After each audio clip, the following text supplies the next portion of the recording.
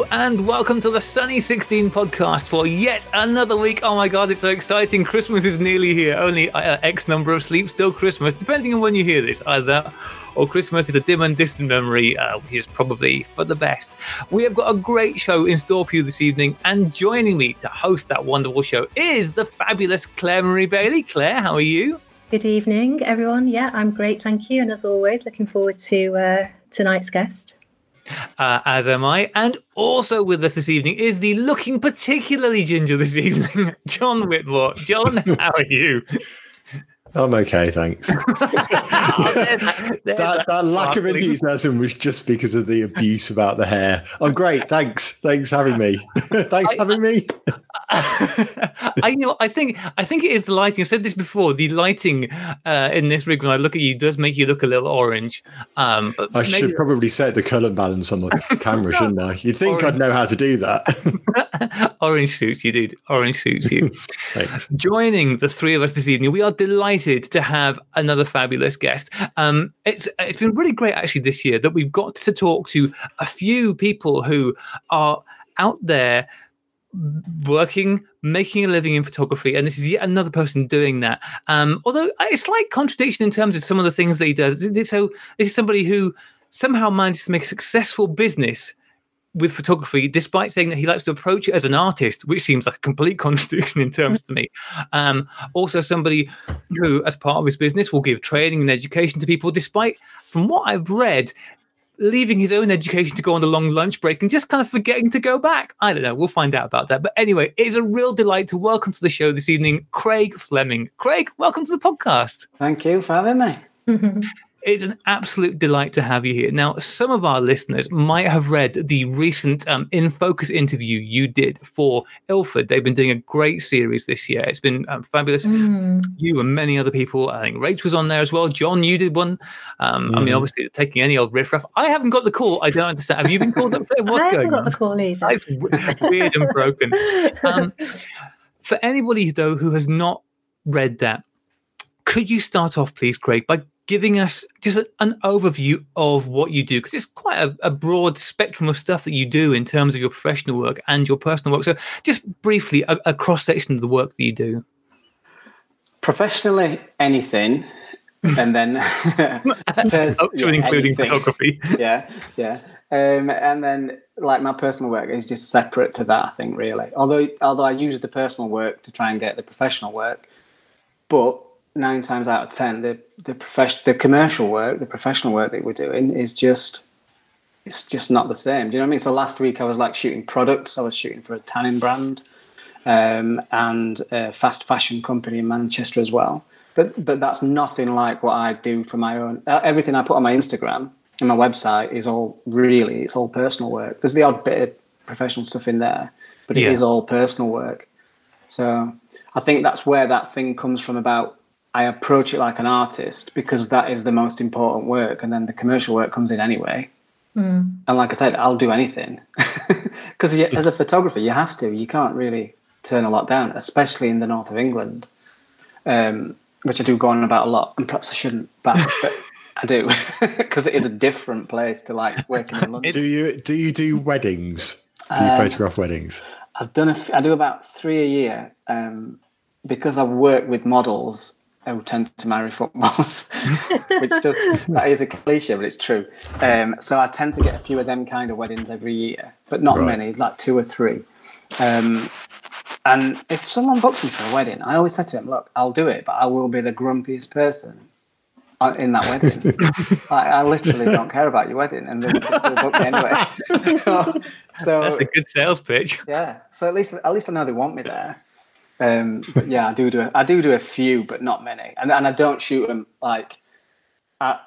There'll be none of that like sort of like organising crowds and stuff. I take an assistant, and she does that. She's a gobby scouser, so she's perfectly suited to that. And I just sort of like shoot from like distance, or do candid stuff, and I think they call it documentary style, don't they? Some wedding photographers, which just means they don't want to talk to people, which is me. So yeah, that's how I like That's how I like photographing weddings as well. Yeah. It's like stay away from it. Just capture what's going on. Yeah, make that into a marketing point. But yeah, and I think they do make for better pictures anyway, long term for a wedding. Do you know what I mean? In the long run, them pictures are going to be a lot nicer to see. But yeah, I don't chase weddings. I've got a wedding website, but I rarely like update it. Or have you ever done? So looking at your photography, a lot of it looks studio based with like a lot of lighting going on. Have you ever done a photograph like that at a wedding, like a set piece? Yeah, I've done that a couple of times now. That tends to be. I think that's why people. Well, I think that's why they book me, because, like I said, a lot of them are models anyway, and they see the website, they see the link to Vogue Italia and stuff on there, and my fashion work.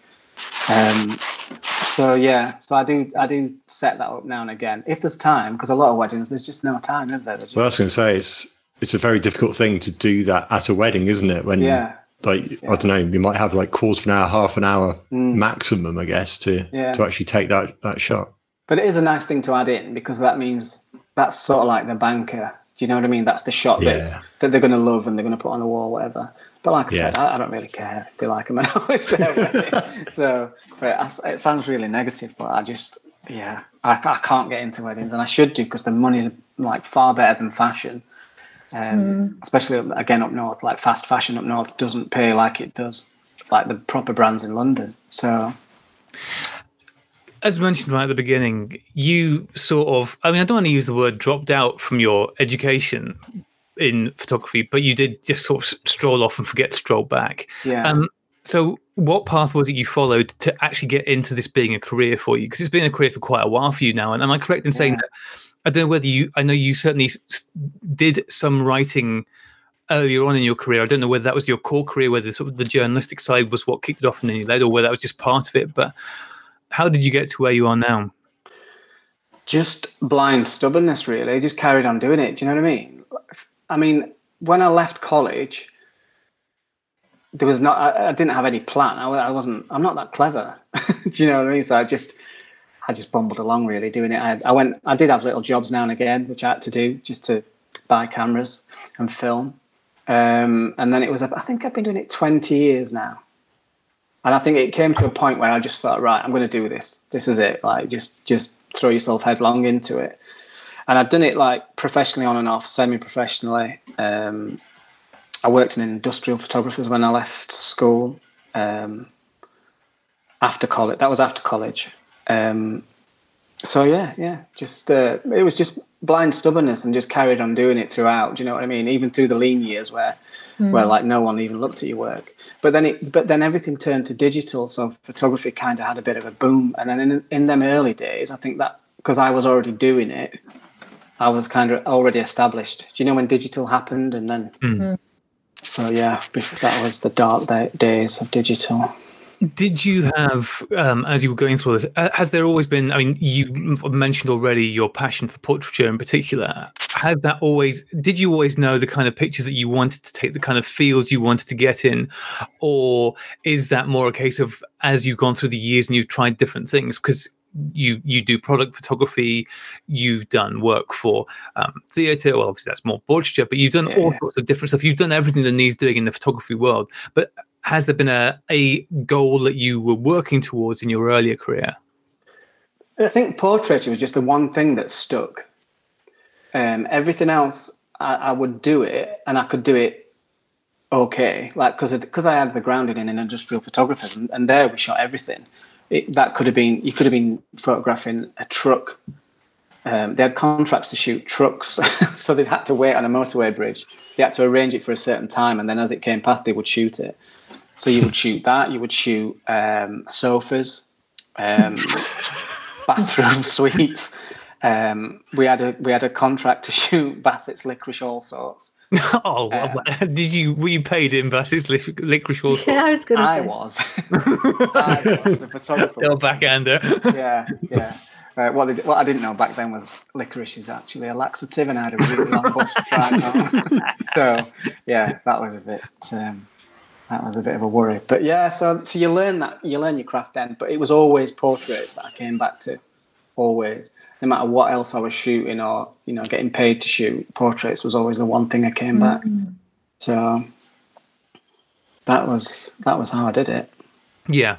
And then stuck at it, because you stick at it that long, it just becomes ingrained in you. And then you build up that kind of book, and that's what you then start getting booked for. So yeah.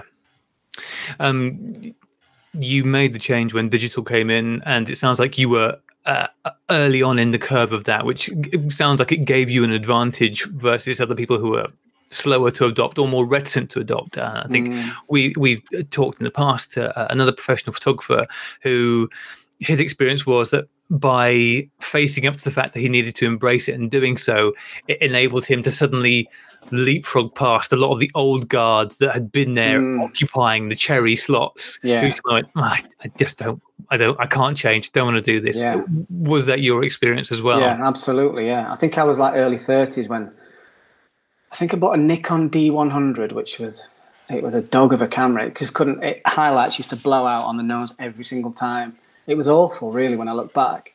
And I'd gone from shooting on an RB67, shooting Fuji Velvia and stuff like that, to a Nikon D100. And although I was very underwhelmed by the results, but I knew that was the way where it was going. So that's just what I kind of pushed. But then I went back into analog because digital just lost its digital. Just I think it's just got no soul, really.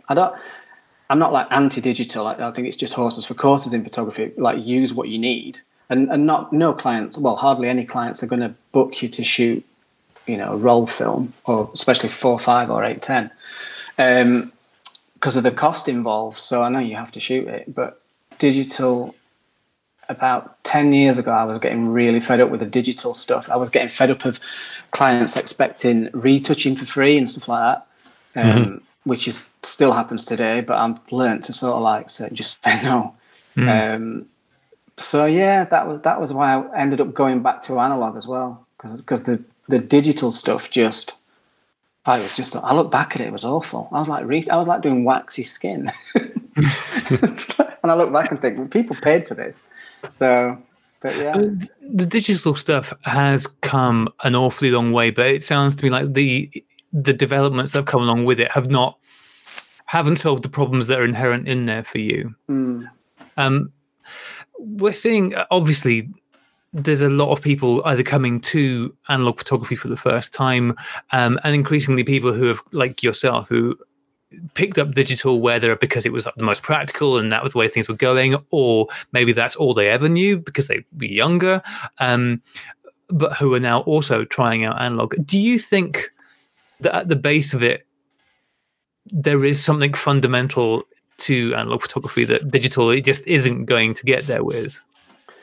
I think I've just gone medium format digital with a Fuji, which is like the images from it are beautiful. I've had an X Pro 2 and I've had an XH1 Fujifilm, and I always said that their files were the most film-like images that I'd ever seen.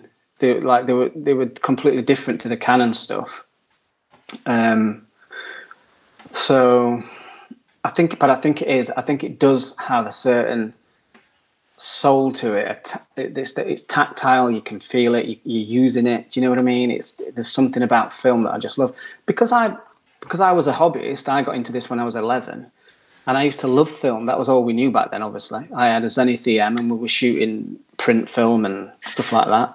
And you stuck with it despite starting off with a Zenith. Yeah, 2 Zeniths. I had an EM and an 11. I'm thinking of starting a counselling service up for people who've experienced that. I was 11 years old though. Actually, you didn't know any better. Yeah, it didn't last long. Don't worry. So because it's ingrained in me, analog, I think that's why, and it is a hobby. So even though you're trying to do it as a profession, it's still something you love. So I think it's difficult to mix the two, and that's again going back to what I said about how I operate like an artist, because I do still shoot what I love. And I think a lot of professional photographers, after a while, I think they just carry on. They just do the job and that's it. Do you know what I mean? They never get back to doing photography for the love of it. Whereas I just carried on doing it all the way through. But I recognize that digital's like, it's here, and it's like, obviously it's convenient and it's good for clients, but yeah, it is ingrained in me. And I think for a lot of people, that's why they are getting into analog now, because it does have something about it. So Yeah, as you said, even if the thing about it is the feeling, the relationship, the mechanical nature of things, the tactile nature of things of you as you're shooting with it, that's going to affect you, and therefore that's going to affect the pictures that you take, even if it's not anything tangible, even if no amount of scanning and scientific analysis is ever going to show that up in a picture. It's just there, isn't it? So your personal work then, so you started shooting film again. About how long ago was it since you picked up a film camera seriously? I reckon it was a bit of probably a 10-year layoff altogether, maybe a bit less. And I bought a Nikonos 5, the Nikonos V, the orange one. I bought it because it was orange. That's the only reason I bought it. Do you know what? I bought one of those and I really wanted the orange one, but I couldn't find one at a decent rate, and I ended up getting the green one, and it's horrible. It's the same camera, but it's horrible because it's green. It is. It's not the same, is it? So I bought one of them. Never put a roll of film through it, but and I loved it.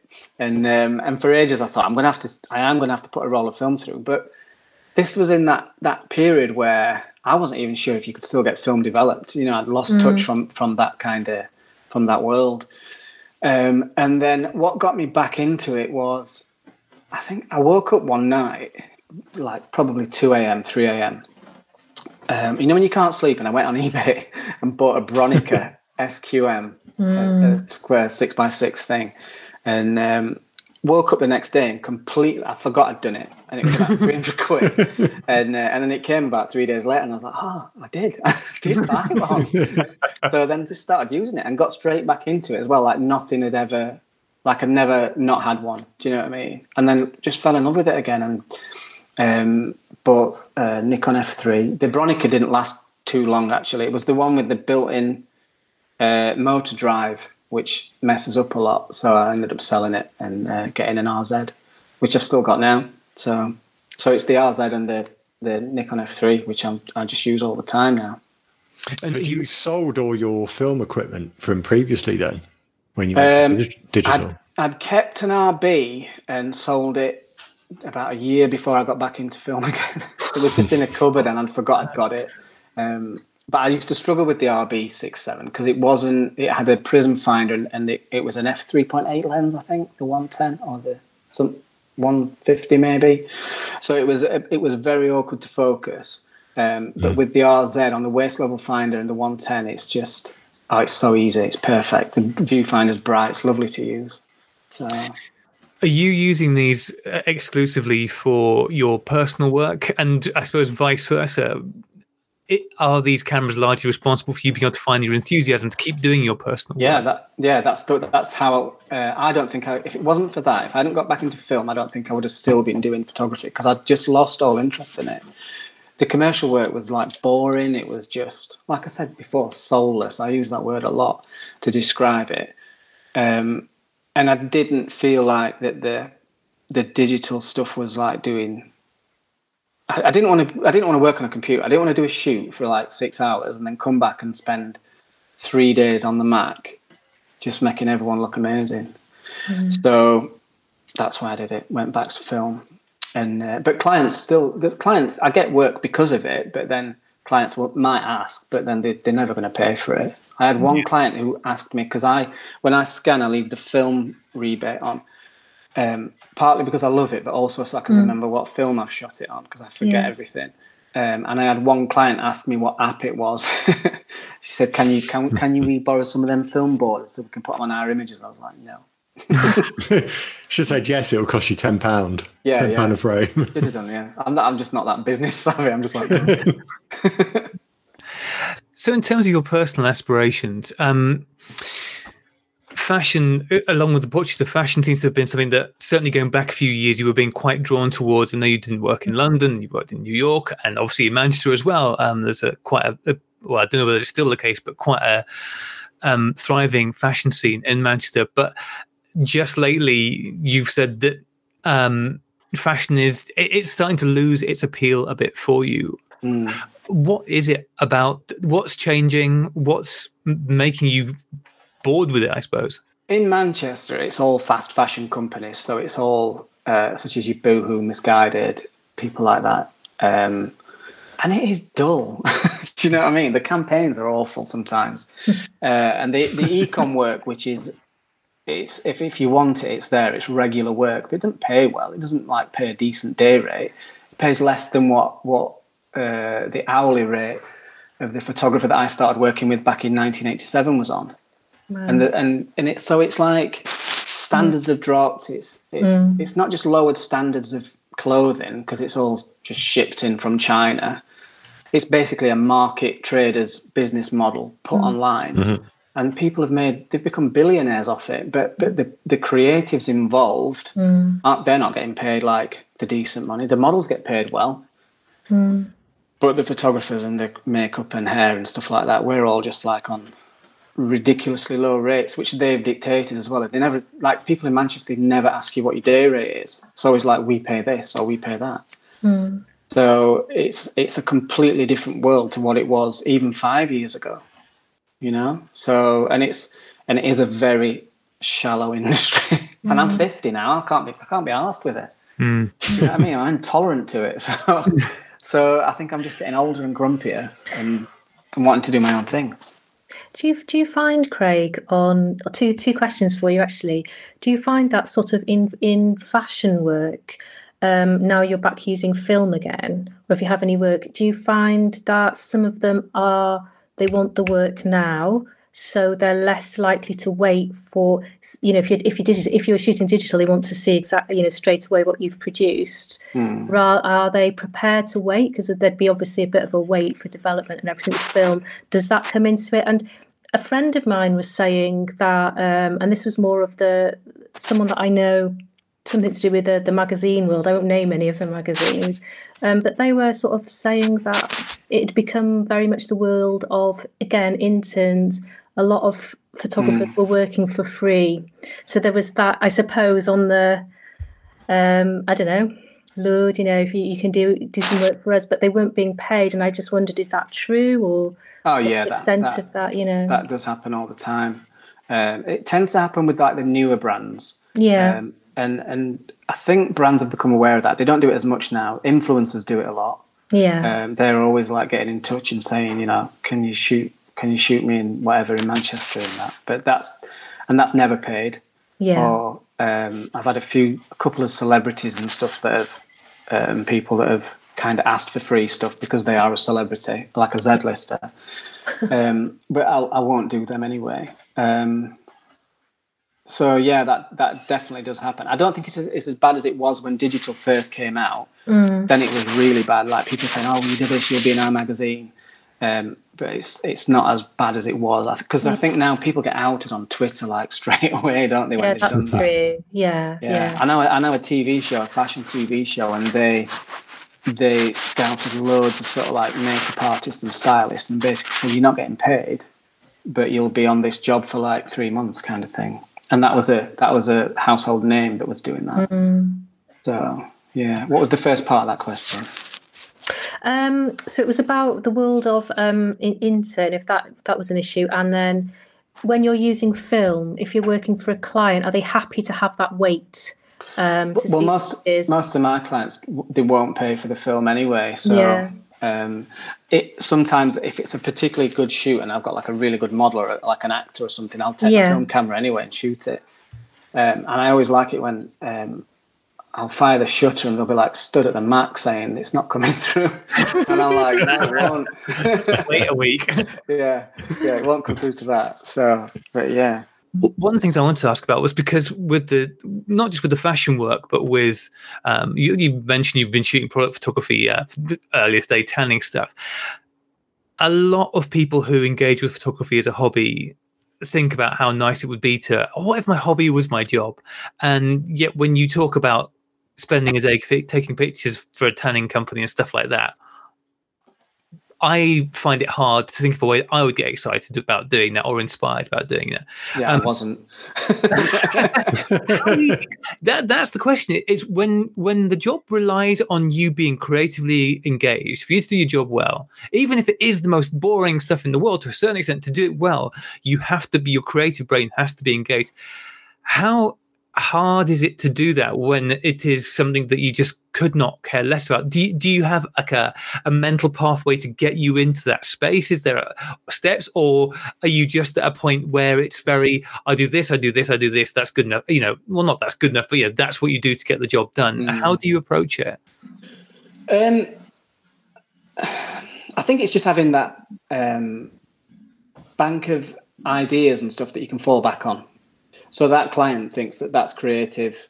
Like, for instance, with the tanning stuff, we would sort of like put in a palm tree shadow across the image, the main image. And I was only shooting with 2 lights, but we wanted the shadow. Oh, the shadow looked a bit grey, and I was like, well, let's just turn it like green, so it looks nice. And they were like, oh, can we do that? I was like, yeah. So they just thought like, oh my God, that's amazing. Like, he's made it look green. There was only a gel over the fill light. That's all it was. But so you have this thing where you have ideas that you can fall back onto, proven things that you've done before, because most of them kind of jobs anyway, they're not that creative. Do you know what I mean? They are just like, they'll send you a mood board, which they think's amazing. They've all brainstormed it in 3 meetings, but to everyone, but to photographers who've like seen it all before. So it's just a mood board of like nice images. Like, they don't even tie in most of the time. But that particular job was hard because the products as well, they'd not put the labels on with the machine. They'd put them on by hand, so they'd all bubbled up as well. So that one needed retouching and stuff. So that was a particularly difficult. I wanted to kill myself in that job. That was awful. But yeah, so, but like I said, you've got to do them. You can't really turn them down. And because I can do it, I will do it. Yeah. But like I'm good at faking enthusiasm. I can pretend like... Except at weddings. Except at weddings, where I won't do it as a matter of... principle. The death of someone's life is ending. That poor groom. You've been married before, haven't you? No. Oh my God. And yet so cynical. Yeah, absolutely. So given all of that, I read an interview where I think it was about 5 years ago, and at that time, the fashion side of things in particular you were very into, and it seemed to be driving you quite a lot. You saying that at that point your goal, your kind of dream aim was to get and shoot for something like Vanity Fair. Yeah. And from what you're saying, it seems like 5 years further on, the passion in that direction has perhaps gone off in a different direction now that you're not feeling as strongly towards that. I mean, is that the case for you? A little bit, I think. It's the lack of opportunities as well, which kind of dulls your enthusiasm. But I've gone more down a kind of more... when I'm looking for people to shoot, I like normal people. So, and I don't like the whole... I found I didn't like that whole celebrity world anyway. I've shot for OK Magazine and stuff, and they were all right, actually. They were okay. And they were okay. And the clients were fine. But that whole world is very false and sort of it's not as organic as it might look in the final images. Do you know what I mean? Does that make sense?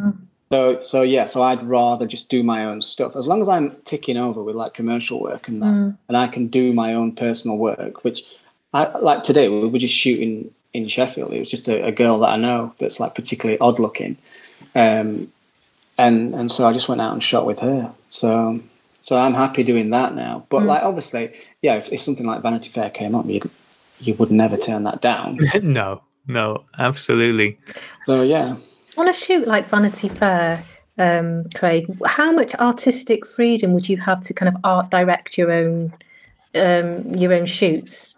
Well, Complete freedom, or I've read Annie Leibovitz's book, the At Work book, and it sounds like she has a little bit, but that's because she's a name. So in that arena, when you get into those big magazines, the photographers are the celebrities as well.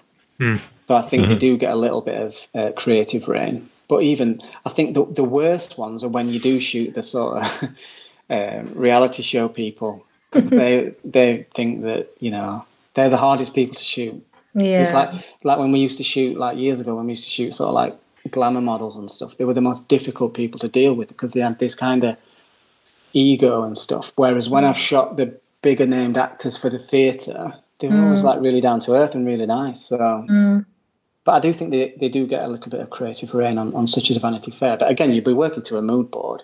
Yeah. You know, so. It was interesting browsing through your work. So you've got a website which really shows off a lot of your work very beautifully. It's craigflemingphotography.com, I think, isn't it? It's craigfleming.net, I think. .net. Tiscali.co.uk. Yeah, something like that. I never looked at it. I put stuff on and then I left it. Well, it's really nice. And you've got a lot of work on there, which is great, because it really covers a broad spectrum of what you do. And one of the things that really leapt out at me was the different. We talked about portraiture in general, but the difference between the portraiture that you do for yourself, your personal work, and then the portraiture for the theatre and what looks like promotional celebrity work. So it's really different. There's a really different energy. There's a much more genuine energy in the stuff you're doing for yourself, where there's a much more zany energy, it feels like, in a lot of the... I mean, is that, again, is this one of these things where when you're working, I suppose when you're working with actors, with entertainers, are they always on? Are they always going to bring an energy, or do you feel like you can get a more genuine connection with that kind of picture, or is it not something you're even looking for? It depends what I'm doing. Generally, with the theatre, though, it is for the promotional, for the posters that go outside. So that's art directed. Yeah. So they're art directed. You know, they have a strong idea of what they want. The director's generally there, telling you what they want and stuff like that. So yeah, that's why it's different, I think, to my personal work. I don't think many clients would let me just loose doing what I do, especially actors, because they're really concerned about their image and you know. I like this. I'm just looking at one here, and this is one image that I was looking at earlier, and I really like it. And it's Elise, is it? My eyesight. Yes. Elise Beat Poet. I really like that image. Yeah, in the mirror. And the mirror, I really like that shot, Craig. Yeah, that was on a RZ with a 6.6 back. Yeah.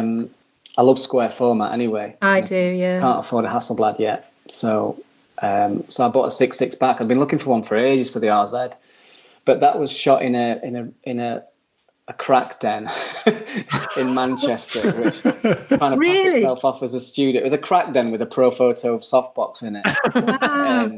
So yeah. And that's like this big piece of acrylic mirrored vinyl.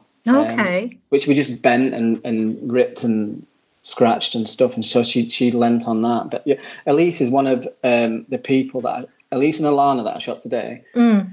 She's just one of them people that I just go back to every time, because she's like, every time I see her, she's different. For one shoot last year in a studio, she'd shaved her eyebrows off. She just turned up with no eyebrows, lobster hands, and a sailor suit. which is also on there.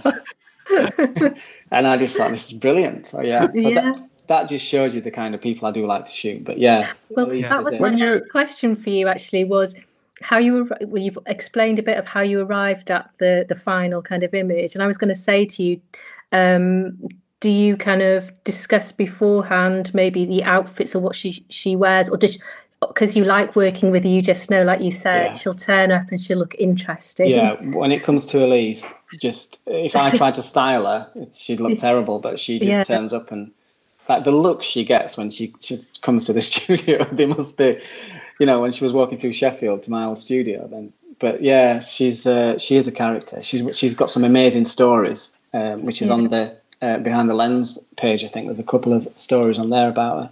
That she's told me, but she is an amazing kind of, I hate that word muse, but she is a bit of a muse. I go back to her all the time, and I want to kind of do a zine or a photo book just feature her, because she is a poet as well, so it'd be nice to incorporate some of her poetry as well. Nice collaboration. The other ones that stood out for me, I really love the what's this girl called? Is it Lucy Ali?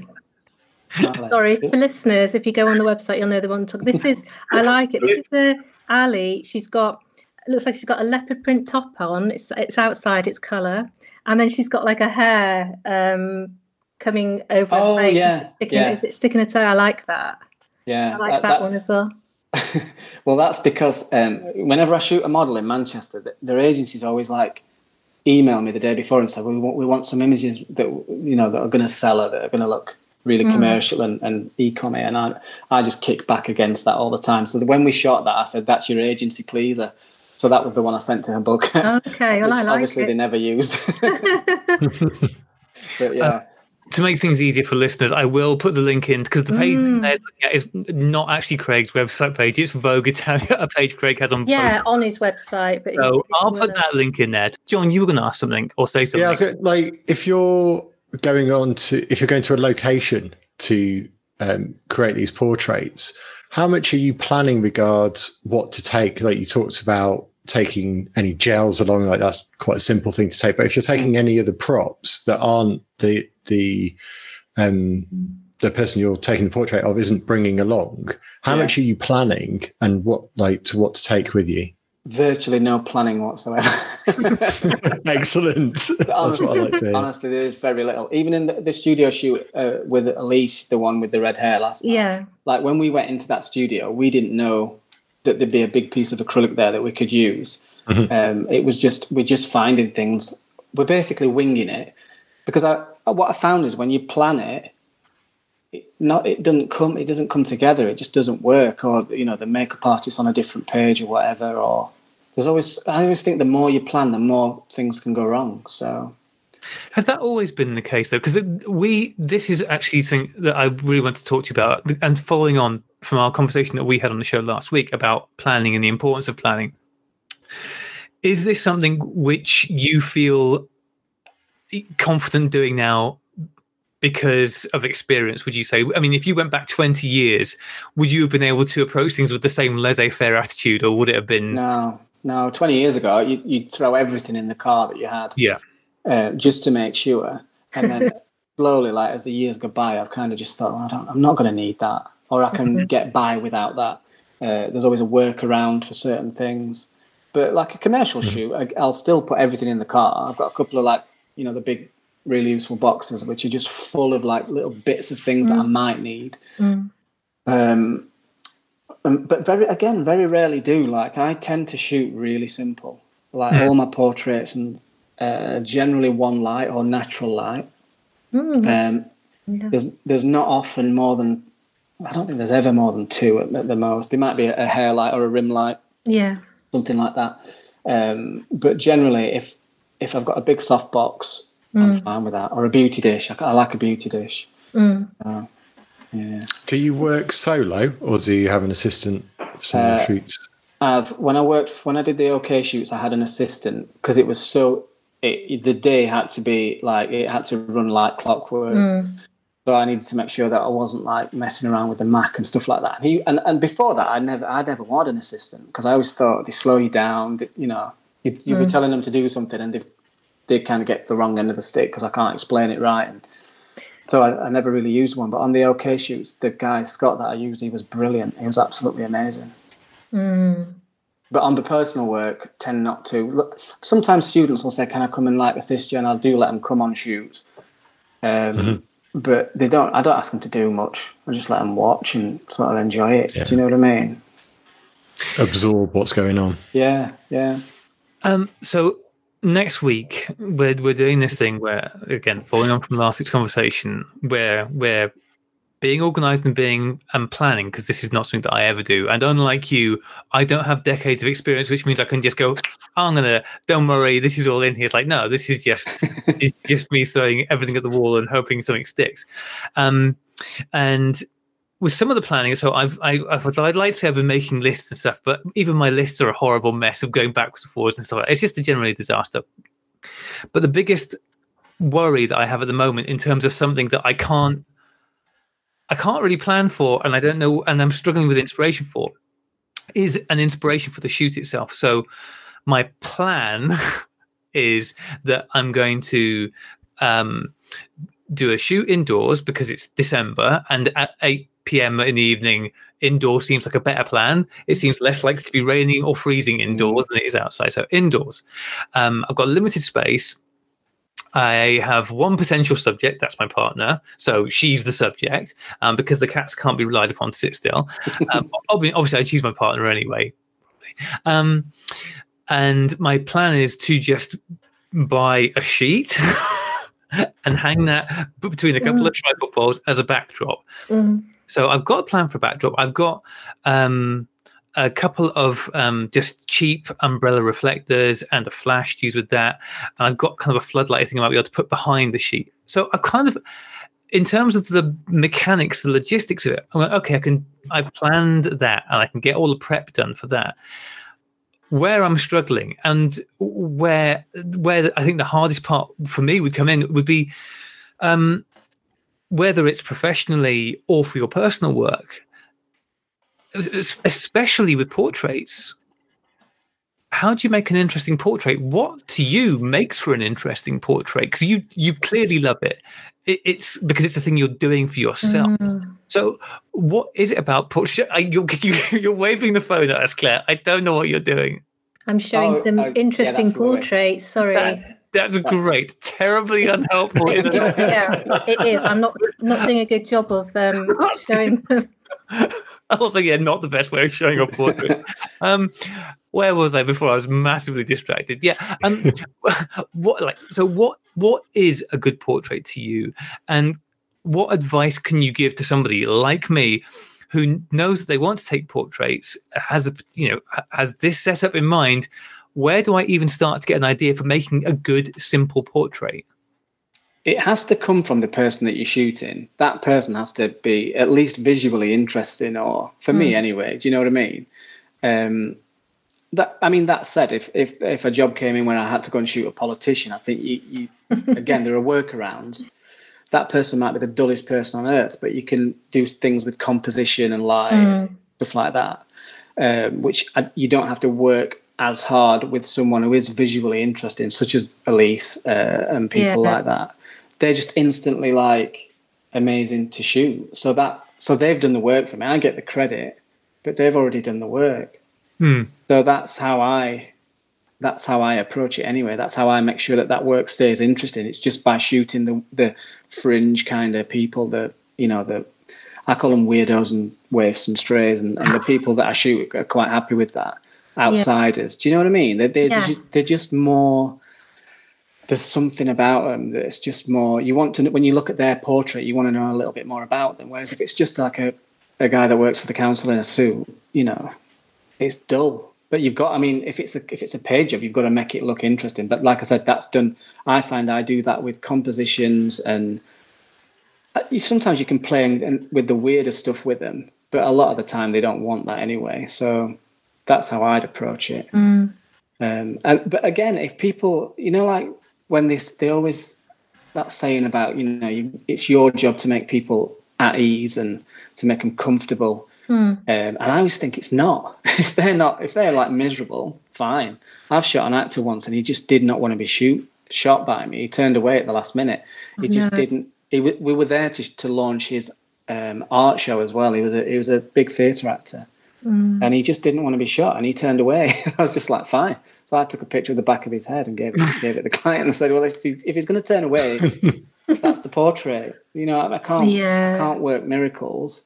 But I found that quite an interesting portrait anyway, because it told you something about that person. He just didn't want to be shot. So no, that's an interesting take.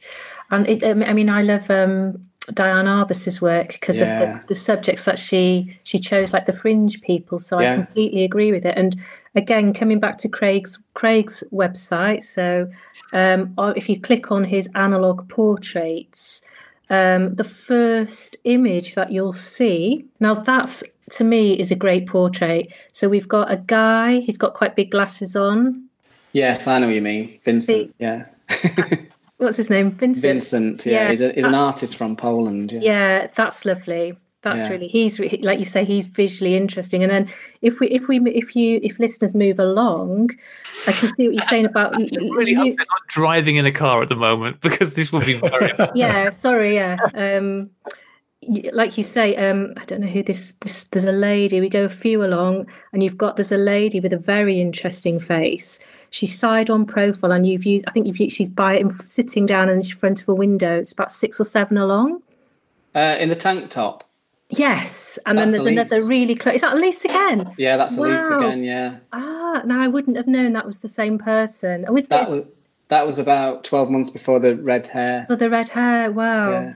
Gosh, yeah, she's got a great face. Because the second, if listeners are listening, there's 2 of Elise in her tank top.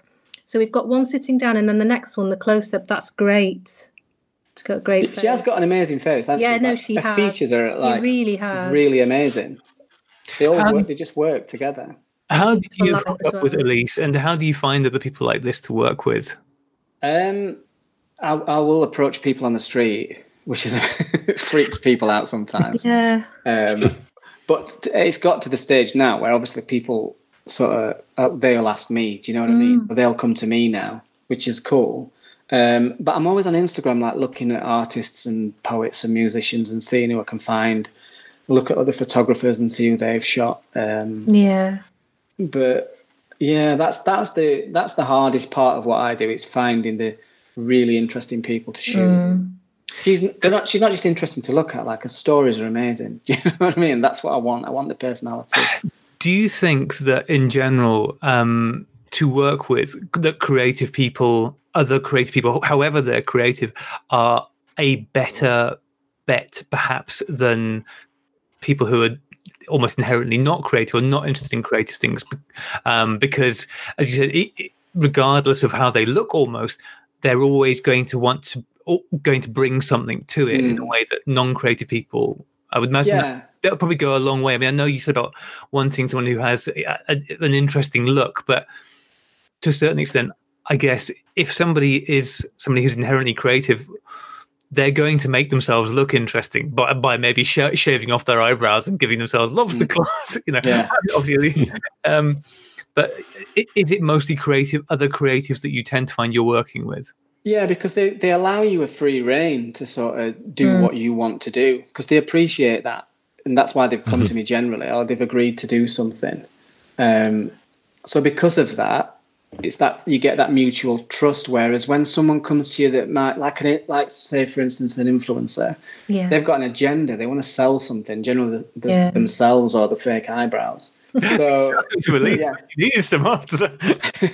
But because there's vanity involved in that, I just do not like working with that. Do you know what I mean? I prefer people who don't have, although there are some like really beautiful people on my website, I would a lot of them are there because they've sort of like done what I've asked. Do you know what I mean? Not in a like a bossy way, but like they appreciate the shoot. Like my shoots tend to run they're very quiet and, quite chilled and calm.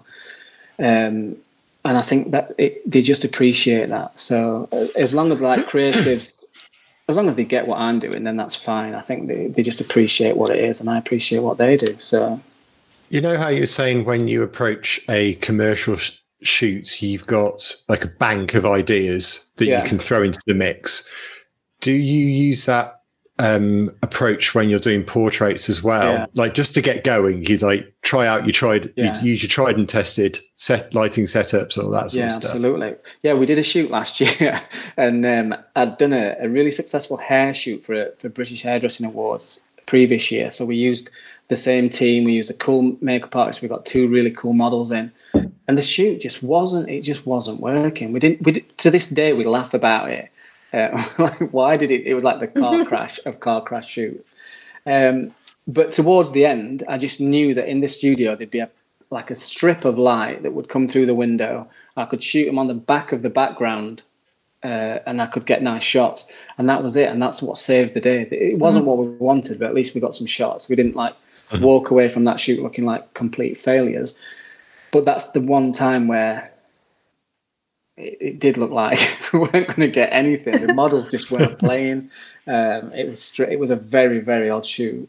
But yeah, there's always that's the thing. Like, you can fall back on that. I'll know that there's some natural light coming in, or or I'll just do a dead straight on kind of really nicely lit portrait, dead simple softbox straight above the camera kind of thing. Yeah.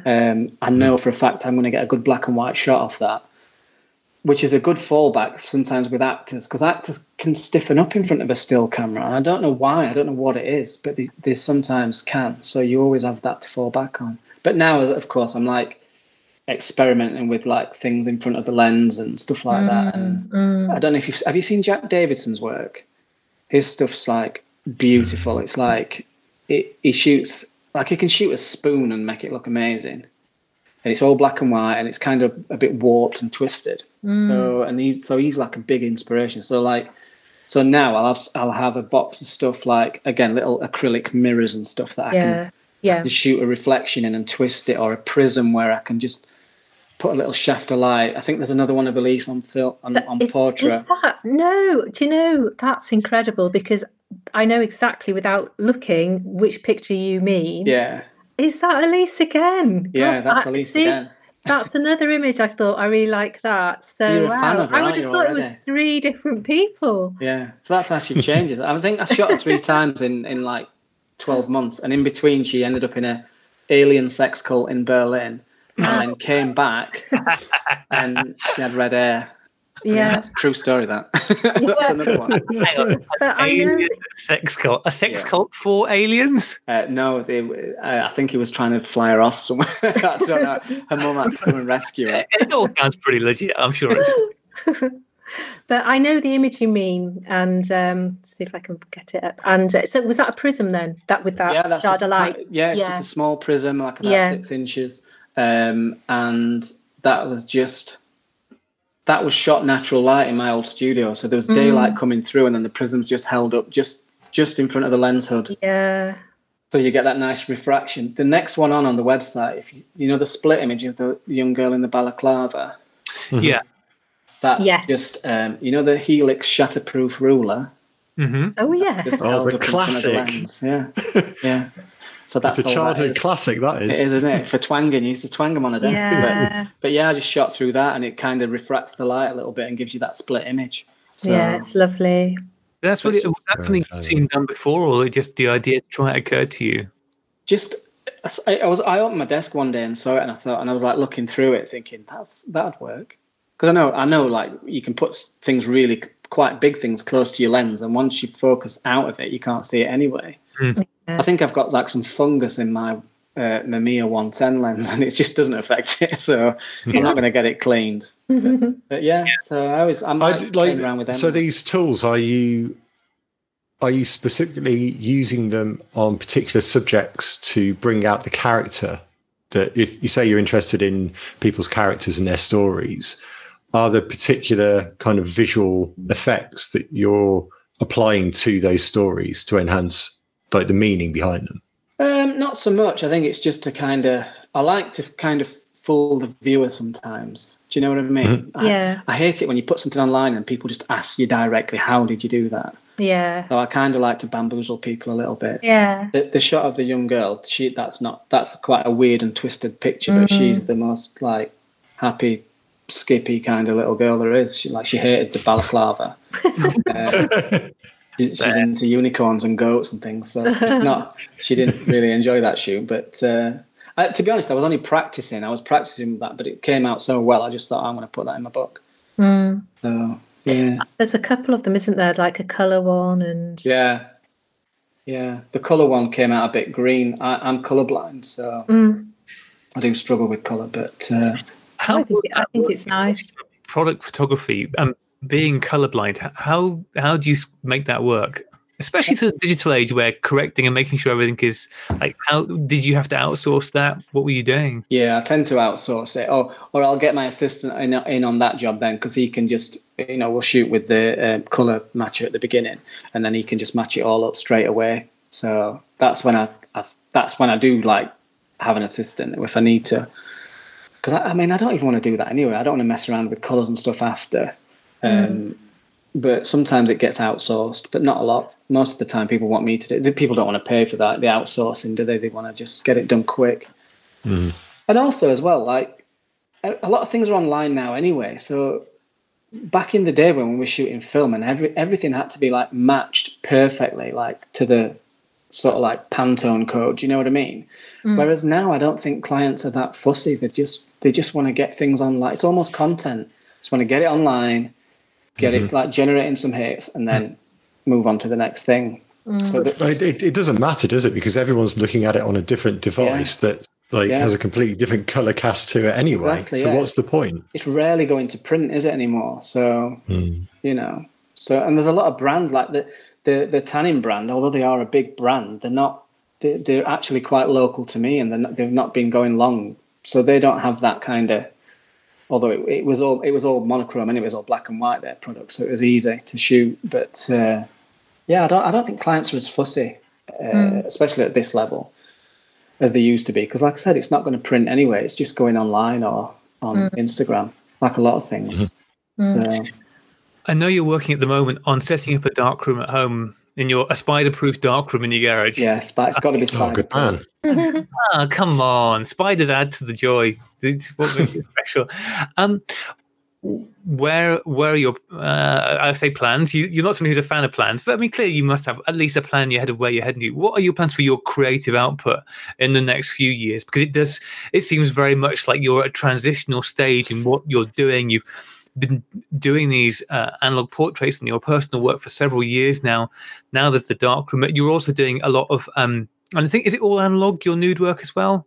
Or I tend to shoot it on analog, Yeah, so you're doing that as well, which we haven't touched upon. In fact, you've got a lot of that stuff. And I know you've mentioned that you're looking to make prints and probably sell, particularly the boudoir stuff, because let's be real, that's... Oh, don't say that word. Don't say boudoir. All right, the nude work. I hate that word. Is it when I used to work for a professional photographer, they once asked me to do a feet and it was called doudoir, which was like male news. And I was like, right. No, I'm not doing it. Yeah, exactly. Well, doudoir. Give that guy a raise. Whoever came up with that term, give him. It was Adam Scorey. I'll name drop. So yeah, what's that? Oh, before we move on to talk about maybe the nudes, again, listeners, on the analog portraits, there's a lovely portrait. This is Amber. It's got a very 60s Bieber feel to it. Is that an analog portrait? That's on digital. Is that digital? Yeah, it must be on the editorial page. God, that's lovely. It's really nice. That was I shot that ages ago, and in lockdown, I went back to a lot of images and sort of redid them, kind of thing, and they just gave them a new lease of life, because obviously your style changes, doesn't it, with retouching? And I'm not a big retoucher anyway anymore. But I've just sort of like worked out a way of doing stuff that I can't even find that image. Must be. Well, imagine how much harder it'll be if you're driving along in a car. So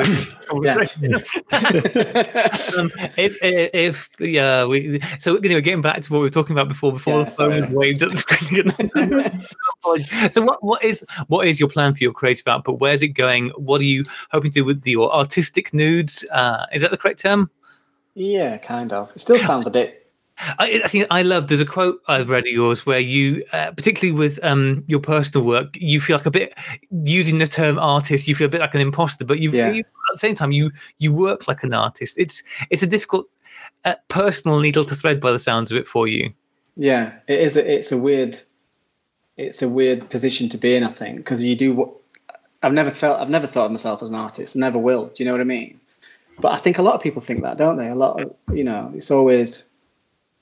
doubt is always in the people that shouldn't really doubt themselves. That sounds a little bit arrogant, but it's not.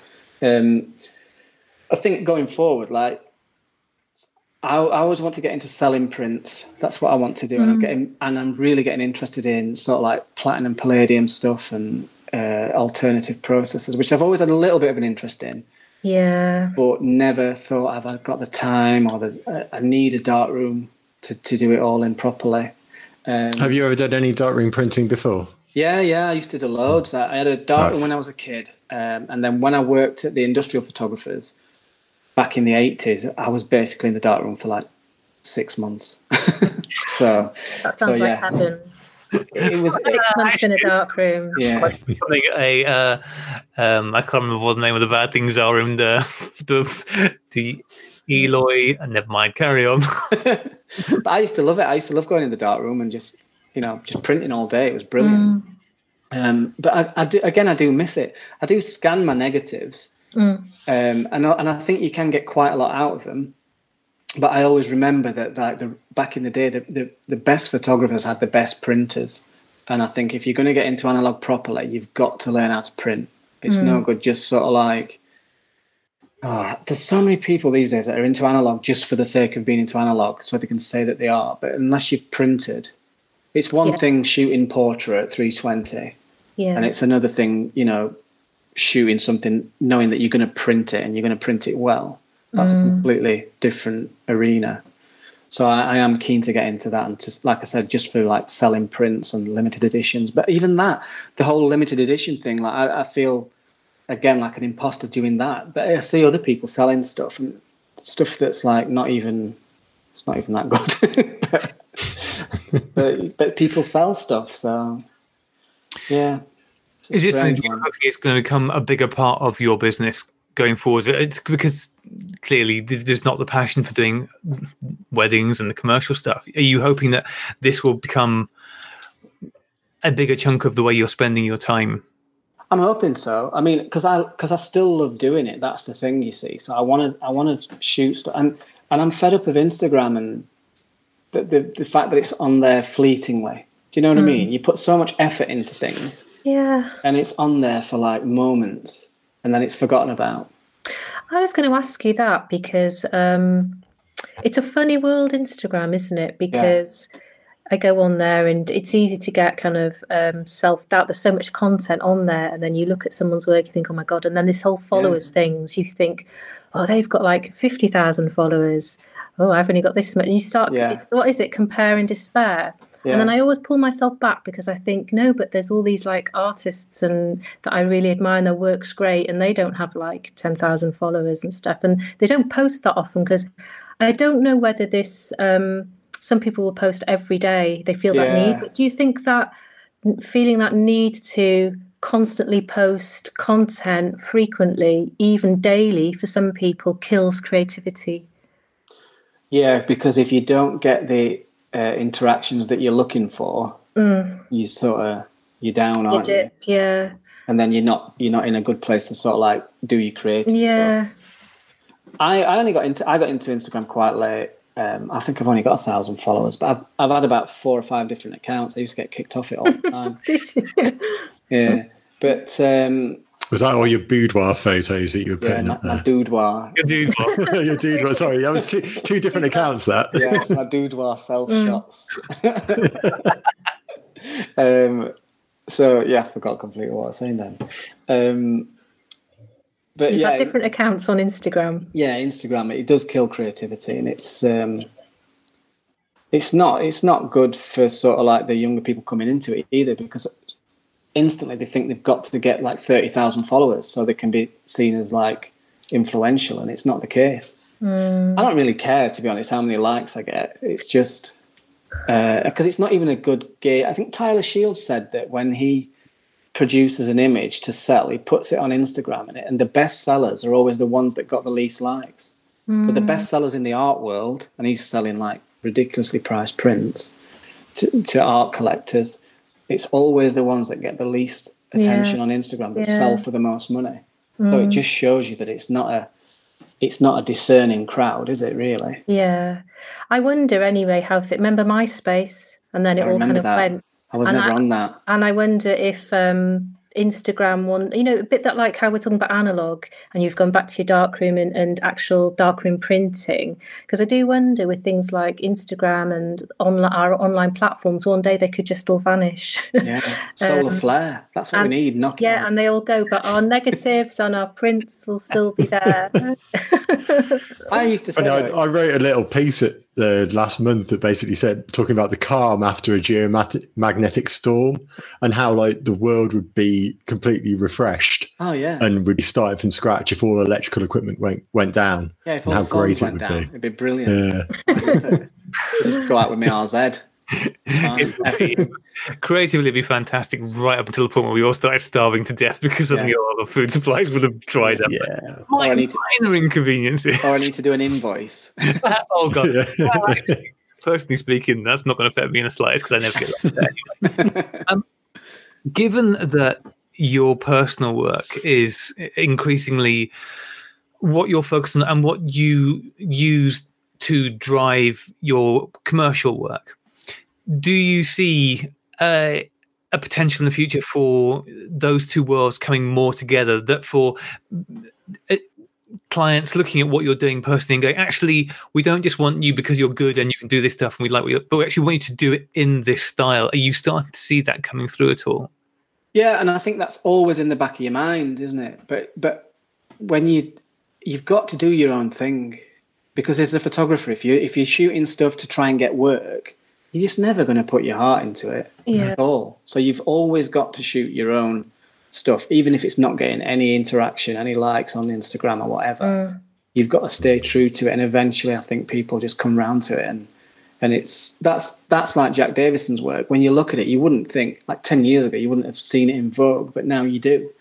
And it's just styles are changing, and I think art buyers are looking for more organic stuff and less fake stuff like that. Yeah, I completely agree with you. I think it's hard sometimes trying to stay true to yourself. I think as far as possible, you should stay true to yourself and shoot what is really you, even if, like you say, it doesn't seem to be generating any interest or any likes, and not to get overly swayed, I think, by what other people are doing. Yeah. And I was just thinking, you're from Sheffield, aren't you? Yeah. That's I was thinking of the band Pulp from Sheffield, aren't they? Yeah. Jarvis. And isn't that what happened to them? He was saying they had Pulp for over 10 years, and it was like they were saying no one was showing any interest. Yeah. And then it's suddenly, I don't know, things must have all collided into place, and what they were doing was just not recognised. Yeah. Just seemed to be the Zeke at that moment, and then it all was it him that said it took him 10 years to be an overnight success or something like that? Yeah. And I think that's the case for a lot of people, isn't it? You know, when they become the forefront of like the media, no one sees like the hard work that they've put in or stuff like that. I think, like personally, I think there's kind of a lot of luck in playing that, because I'm sure there are thousands of people that do what they do, but the work they produce is never in fashion at the right time. Yeah. And quite often you see it after people have died, their work becomes fashionable. Yeah. You know, unfortunately. So I think there's a bit of luck involved. Like, you can keep doing what you do, but if you're alive and you're creating your best work during that period, that's when it hits, isn't it? Yeah. And you can really make the most of it. I think it's 90% luck. I think the rest of it's just hard work and just keeping going. If you quit, then it's not going to happen, is it? Yeah. So it's just that thing of like keeping going, and that eventually. I mean, I don't view success based on who's paying you, like who your client list is. Success for me is just being able to get up in the morning and do what I want. Yeah, and that's how I've got older, and that's how I've like dealt with everything. Do you know what I mean? I just think, well. This is fine. I can do what I want. I can go fishing and take the dog out, or I can just go and do a shoot. So, yeah, that's how I view it. That does seem like a pretty good plan for life. We should probably start thinking about wrapping up now. But I wanted to ask you, as I mentioned earlier, I read an interview from you back in 2015, where at that point, the kind of the pinnacle, if you could in 2015 look for, go, what I would really want to achieve and be a success would be to shoot for Vanity Fair. In 2020. When you look at that, when you think when you look at it, what is my ideal dream? Like, if I'm doing that success, what does that look like to you now? I think that would be seen as success I think other people would view that as a success. Do you know what I mean? But whereas I'm, like I said, I just think successful is just being able to get up and do what you want. Yeah. I've not lost any drive or any passion for it. I've just, or even, it's not even like I've become more realistic in like what I'm aiming for. It's just that I'm happier doing what I'm doing now. And I think back then I was shooting stuff to please other people, to try and get work, and it doesn't fulfill you. And I think that's why at that point I was probably reading Vanity Fair and thinking, oh, this would be cool to shoot for Vanity Fair. But probably a month after that, it might have been it might have been improve your course fishing. You know what I mean? That's what you should be shooting for, definitely. I've worked for them. I used to write for them. Only the little venue files. That's all I used to do. I used to like take them to little ponds and do a write up and stuff. So boring. Edit that out. The pond. It sounds fascinating. It is to a fisherman. Yeah, no, I believe you. kind of believe you. I do. I kind of believe you. God, I've completely lost the thread. The idea of pond reviews has just thrown me completely for a loop. Send you some of my old work. Do you think you mentioned about? I remember where I was going now. You mentioned about perhaps doing a longer form project with somebody like Elise. So now, do you think we might see you publishing some of your work at some point? Is that something that's in the cards? Yeah, definitely. That is the ultimate aim now. Is to get the personal work printed, published, or whatever. Yeah. Because Instagram doesn't fulfill it for me anymore. It's like it's not enough. It's not that not enough people are seeing it, but I always think it's got to be, unless it's printed and people are buying it. I don't think it's that's the ultimate. So that goes back to your other question as well, like how's things changed. I think it's just getting the personal work seen rather than, because even if you would if you were shooting for Vanity Fair, people aren't looking at it because I've shot it. They're looking at it because it's some A-lister or whatever. But they're not interested in the photographer as a rule. So yeah, I think ultimately getting, especially the Elise, the stuff I do with Elise, that'd be really nice. Originally, I just thought, well, I'll do a zine, or I like the idea of a box of prints, that people can hold. Because I like everyone does zines, but I always think a print is so much nicer. You can do what you want with it. You can put like 10 or 12 in a box. All archival stuff, all printed properly, like on proper paper and stuff like that. So I think that would be something I'd be more inclined to do, just so it's a little bit different. Because like I said, you go on Twitter, everyone's done a zine, and it's like, what is it? Well, it's just my dog. That doesn't sound too bad. My dog would do it. I've got some amazing pictures of him. So. There you go. It might actually be a zine of your dog. Which something we can all look forward to. Last question from me then. I'm sure John and Claire have others if you want to ask about. But you've been in the industry making a living as a jobbing photographer for over 20 years now.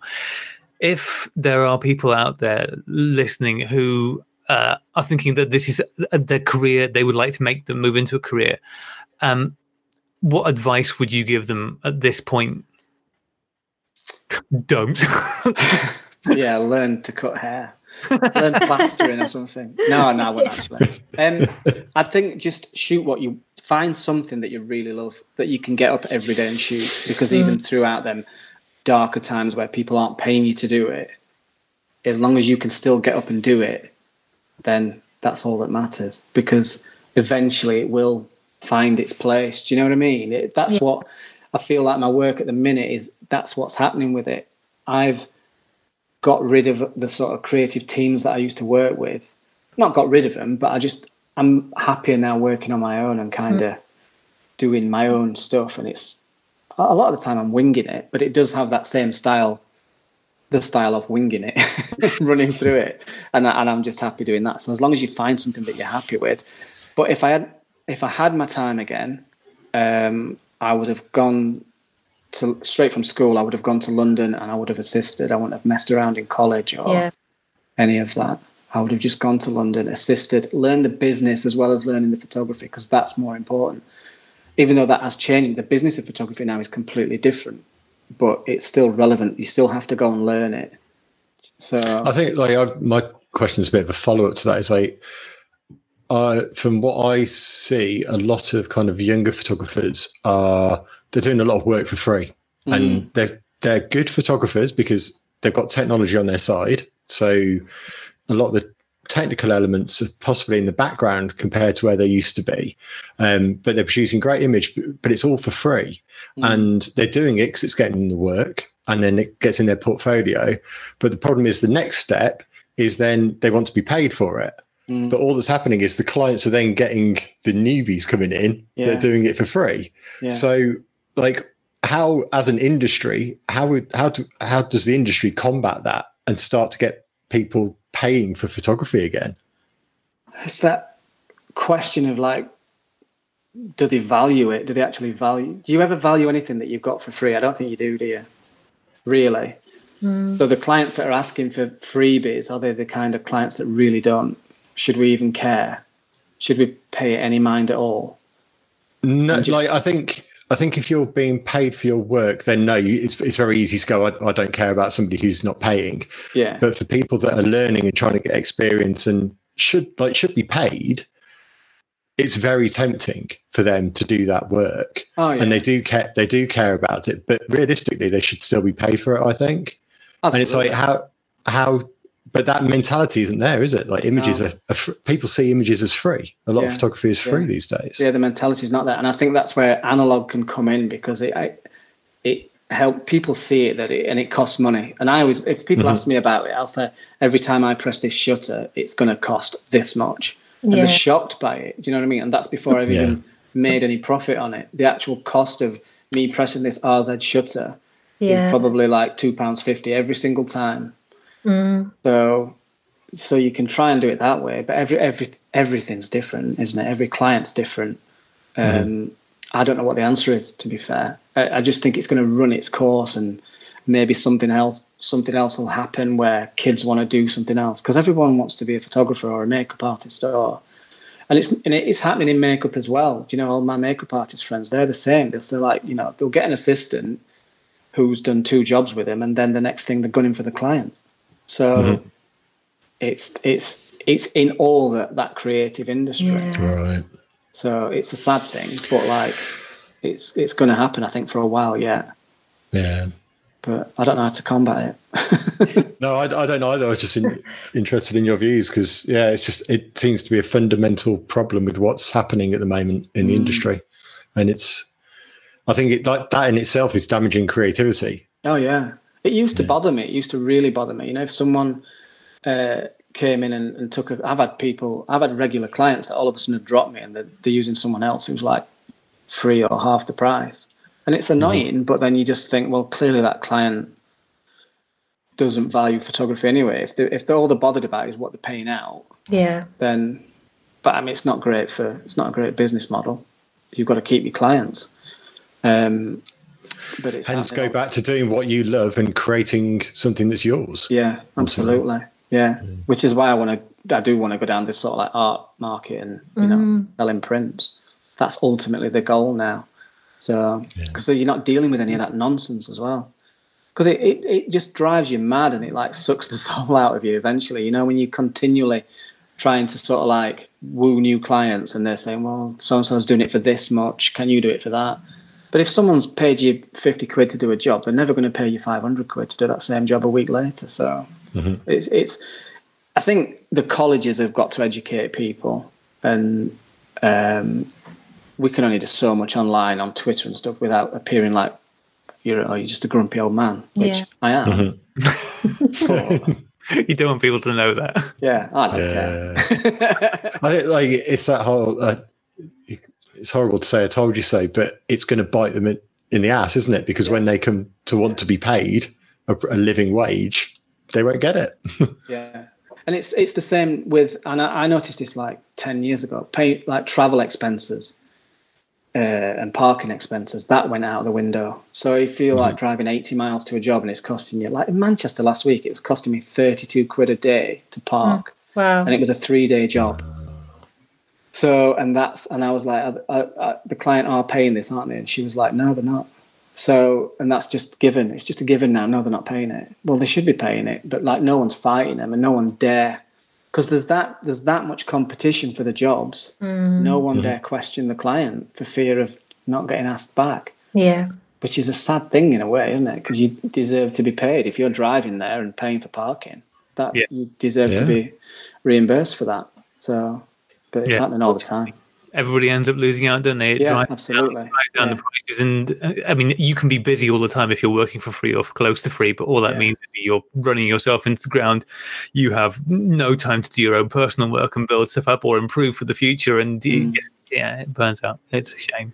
Yeah. Claire, was there anything else you wanted to bring up? No, but I'd be really interested to see what you do in your darkroom and with your printing and techniques you do, because I like how you work, and I like, you know, your prisms and putting things in front of your lens. So I can imagine what you do with all the dodging and the burning and things over, you know.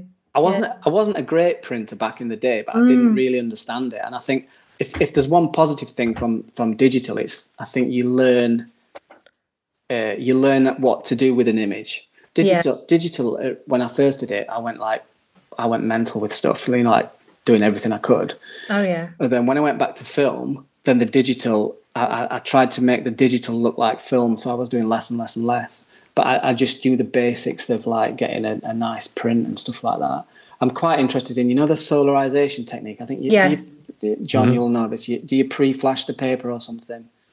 You don't have to pre-flash for solarization. You develop it and then you turn the lights on during the development. Right. Yeah. And then you carry on developing it in the dark. Right. Yeah. Yeah, it's quite a tricky thing to do. I've seen some incredible images with it, but and I think it would suit some of your images really well. Yeah, is it Paolo Reversi? I think he does a lot of that, doesn't he? And it's yes.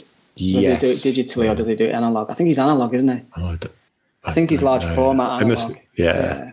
So I think if that's something you want to do, if you like feed back that into when you're taking your images, so you're thinking of how the lighting's working and then how that's going to be solarized. Yeah. I think that would work really well. Yeah.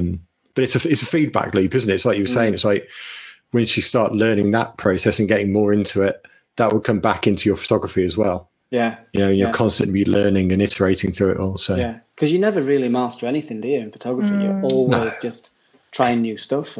But the darkroom is just such a great place, isn't it? To like you can start, the control you can have over a print, and then how you can build it, and I don't know. And I think every time you'd go back in a darkroom, you'd print it differently. Absolutely. I think that's where, like you say, you really are getting a one-off, aren't you? Yeah, absolutely. I think even if you wrote, even if you write everything, all the settings, all the timings and everything, you probably couldn't go and replicate exactly the same. I can't even get it the same in digital. Yeah. You know what I mean? I do a shoot and every shot looks different. On the spot. Control C, Control V. Yeah.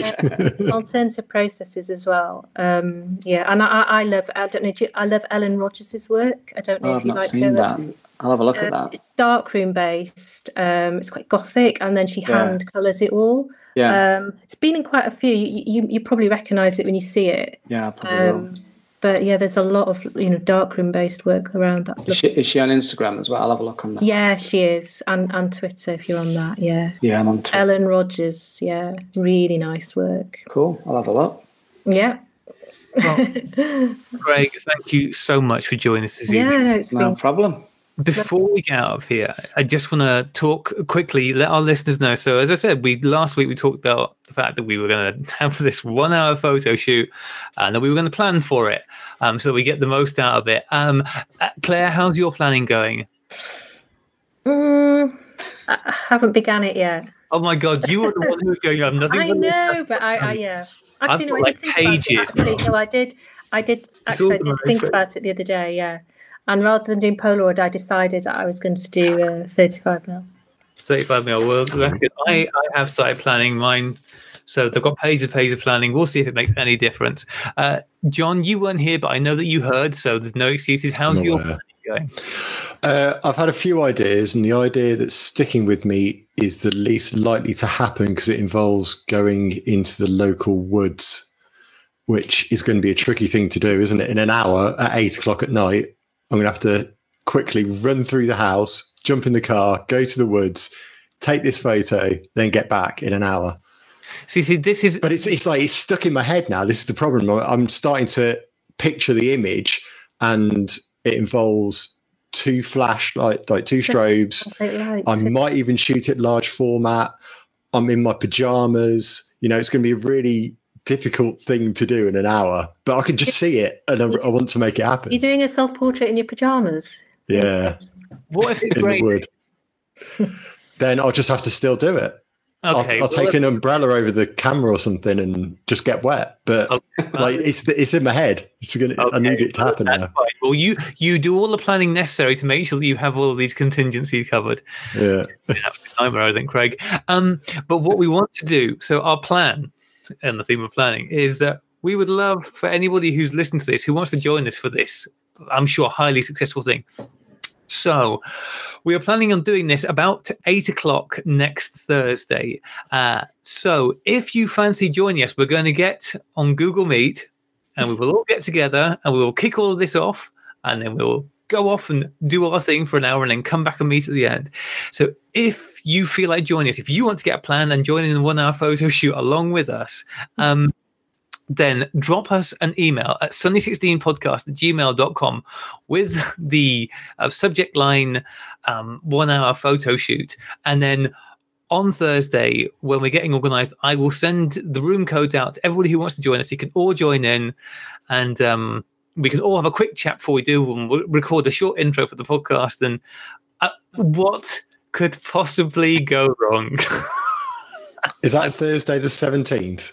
Just yes. to check. Thursday the 17th. Okay. It's all going to be fine. Absolutely. Oh dear. Sounds chaotic. I mean, we've only just started mucking around with this stuff, so we're like, well, let's up the ante now by bringing as many people in as want to join us.